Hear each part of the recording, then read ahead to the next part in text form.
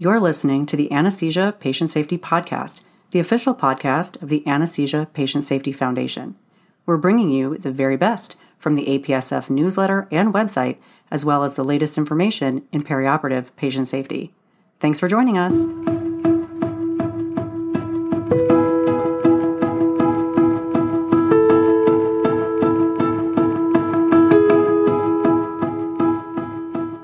Hello, and welcome back to the Anesthesia Patient Safety Podcast. My name is Allie Bechtel, and I'm your host. Thank you for joining us for another show. For the past couple weeks, we have been out of the operating room to discuss important topics related to non-operating room anesthesia, or NORA. Well, we are going to stay right here at our NORA location to discuss an article from our archives. Before we dive into the episode today, we'd like to recognize Medtronic, a major corporate supporter of APSF. Medtronic has generously provided unrestricted support to further our vision that no one shall be harmed by anesthesia care. Thank you, Medtronic. We wouldn't be able to do all that we do without you. Our theme today is once again NORA patient safety. We have reviewed a recent article from the October 2021 APSF newsletter about timeout checklists and an article between the episodes about massive hemoptysis in the CT suite and the development of an emergency response protocol for this rare and catastrophic event. Last week, we dove into the APSF archives to discuss an article called Safety in Non-Operating Room Anesthesia. We are going to return to that article later today, but first we are going to take a closer look at the statement on non-operating room anesthetizing locations guidelines from the ASA. I will include a link to the statement in the show notes as well. The American Society of Anesthesiologists Committee on Standards and Practice Parameters provides guidance for providing anesthesia for NORA procedures. The original statement on non-operating room anesthetizing locations from 2013 was reaffirmed on October 17, 2018. The guidelines set the minimum standards for monitoring equipment as well as the type of monitoring required for NORA procedures. It is not surprising that this includes oxygenation, ventilation, circulation, and temperature. Anesthesia professionals are called upon to ensure that the anesthesia equipment is set up in the NORA location and that the equipment is functioning correctly. Many times, the anesthesia machine is brought to the location just prior to the case and needs to be set up and working appropriately to deliver safe care. Are you ready for the NORA procedure?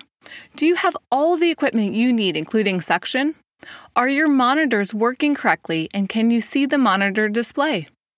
There is a call to action to address improperly functioning equipment, suboptimal workspace, and inadequate support at NORA locations. These guidelines are from the American Society of Anesthesiologists and set the minimum standards for anesthesia care with anesthesiology professionals for procedures that are performed in non-operating room locations. Remember, these guidelines are the minimum standard and additional monitoring and precautions may be necessary depending on the patient and the procedure. Being familiar with these guidelines is an important step towards providing safe care in the NORA setting. Let's run through them now. The first requirement is for a reliable oxygen source for the duration of the procedure. A backup oxygen supply must be available as well. What are the capabilities, limitations, and accessibility of the primary and backup oxygen sources? It is important to address these questions prior to initiating anesthesia care. Whenever possible, oxygen from a central supply that meets the appropriate codes is the preferred primary source. A full E-cylinder is the minimum for the backup oxygen supply. Next, make sure that suction is available from a reliable source. The suction equipment and function should be similar to what is available in the operating room. If you are providing general anesthesia with inhalation anesthetics, then an adequate and reliable gas scavenging system should be used. Here are some critical supplies that are needed in NORA locations. A self-inflating hand resuscitator bag that can provide positive pressure with at least 90% oxygen, anesthesia drugs, supplies, and equipment for the planned anesthesia care, monitoring equipment that follows the standards for basic anesthetic monitoring, and an anesthesia machine that is maintained at the current operating room standards anywhere that inhalation anesthesia is administered, a code cart with a defibrillator, emergency drugs, and other equipment to provide cardiopulmonary resuscitation. This is not the time to compromise on equipment and supplies. Now let's take a look around your NORA location. It is important to make sure that there are electrical outlets dedicated to the anesthesia machine and monitoring equipment, as well as labeled outlets that are connected to an emergency power supply. If you are providing NORA in a wet location, such as for cystoscopy or arthroscopy procedures, or in a birthing room on the labor and delivery unit, it is important to have isolated electric power or electric circuits with ground fault interrupters. This is required as part of the National Fire Protection Association Healthcare Facilities Code 99.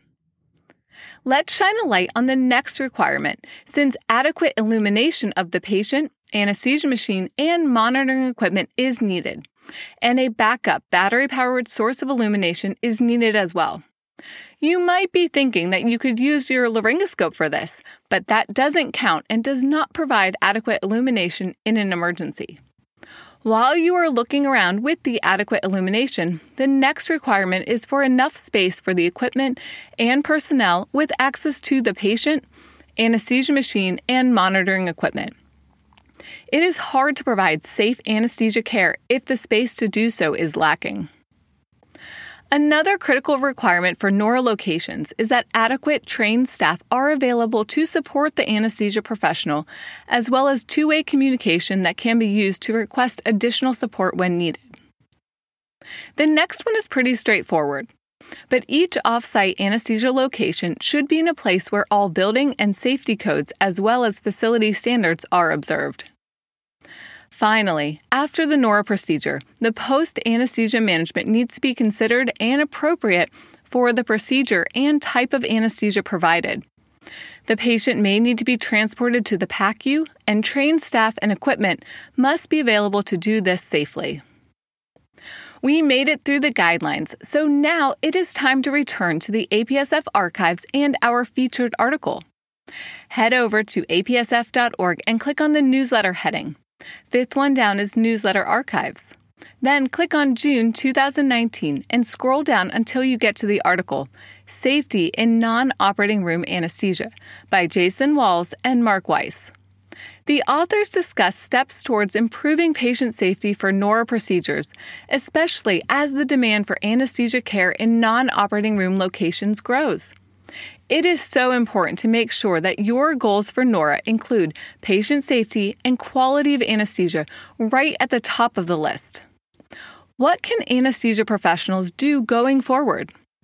The first priority is case preparation and making sure that the anesthesia professionals are familiar with the location, equipment, procedures, and available staff. Teamwork between the anesthesia professionals and the procedural team is crucial. Other priorities may include routine maintenance of all the NORA anesthesia equipment, rescue medications and supplies, and the development of safety protocols tailored to the specific site and procedure and type of anesthesia. Establishing a simple, fast, and effective emergency response for the offsite location is important, since the response will likely be very different than the emergency response in the operating room. Prevention of NORA-related complications likely involves careful monitoring. Be on the lookout for respiratory depression, as well as providing anesthesia care that is at the same standard as operating room anesthesia care. Make sure that you have the equipment to monitor expired carbon dioxide and maintain adequate oxygenation and ventilation throughout the procedure. Creating a standardized workflow and emergency response for NORA procedures helps to provide reliable and safe anesthesia care in these diverse settings. This is especially important when the staff are not used to working together or are unfamiliar with the anesthesia or the procedure. The authors leave us with a call to action that I will read now. Each step of every protocol and pathway must be evaluated to create a consistent, safe, and uniform NORA environment for both practitioners and patients. When adverse events occur during NORA procedures, it is important to evaluate the event and the response and apply quality improvement methodology towards effective debriefings, root cause analysis, and continuing education programs going forward. So what does the future of NORA look like?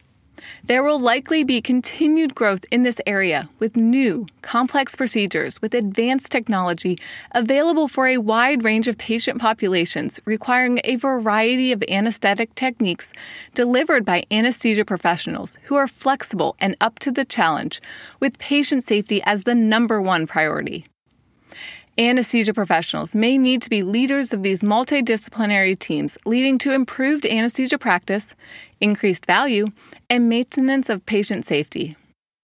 Additional tasks for the anesthesia leaders may include defining safe practices, establishing appropriate institutional guidelines, developing efficient resource management, and evaluating risk related to data. Further education for NORA may be necessary for trainee education as well as continuing educational development. Questions that we need to ask going forward with NORA care include: how can we improve our preoperative evaluation? What is the best way to monitor patients before and after the procedure? What anesthesia plan is most appropriate for the patient and the procedure? This is an exciting area for sure, with new challenges and new opportunities to provide safe anesthesia care. If you have any questions or comments from today's show, please email us at podcast@apsf.org. Please keep in mind that the information in this show is provided for informational purposes only and does not constitute medical or legal advice. We hope that you will visit apsf.org for detailed information and check out the show notes for links to all the topics we discussed today. It is February, which means it is time for an all-new APSF newsletter. We are looking forward to discussing the new articles on upcoming shows. Plus, you could be an APSF newsletter author too. The APSF newsletter is the official journal of the Anesthesia Patient Safety Foundation, with an audience that includes anesthesia professionals, perioperative providers, key industry representatives, and risk managers. The next deadline is right around the corner, so mark your calendars for March 15th for the June issue. Some of the types of articles include case reports, question and answer, letter to the editor, rapid response, as well as invited conference reports, editorials, and reviews, all with a focus on anesthesia-related perioperative patient safety issues.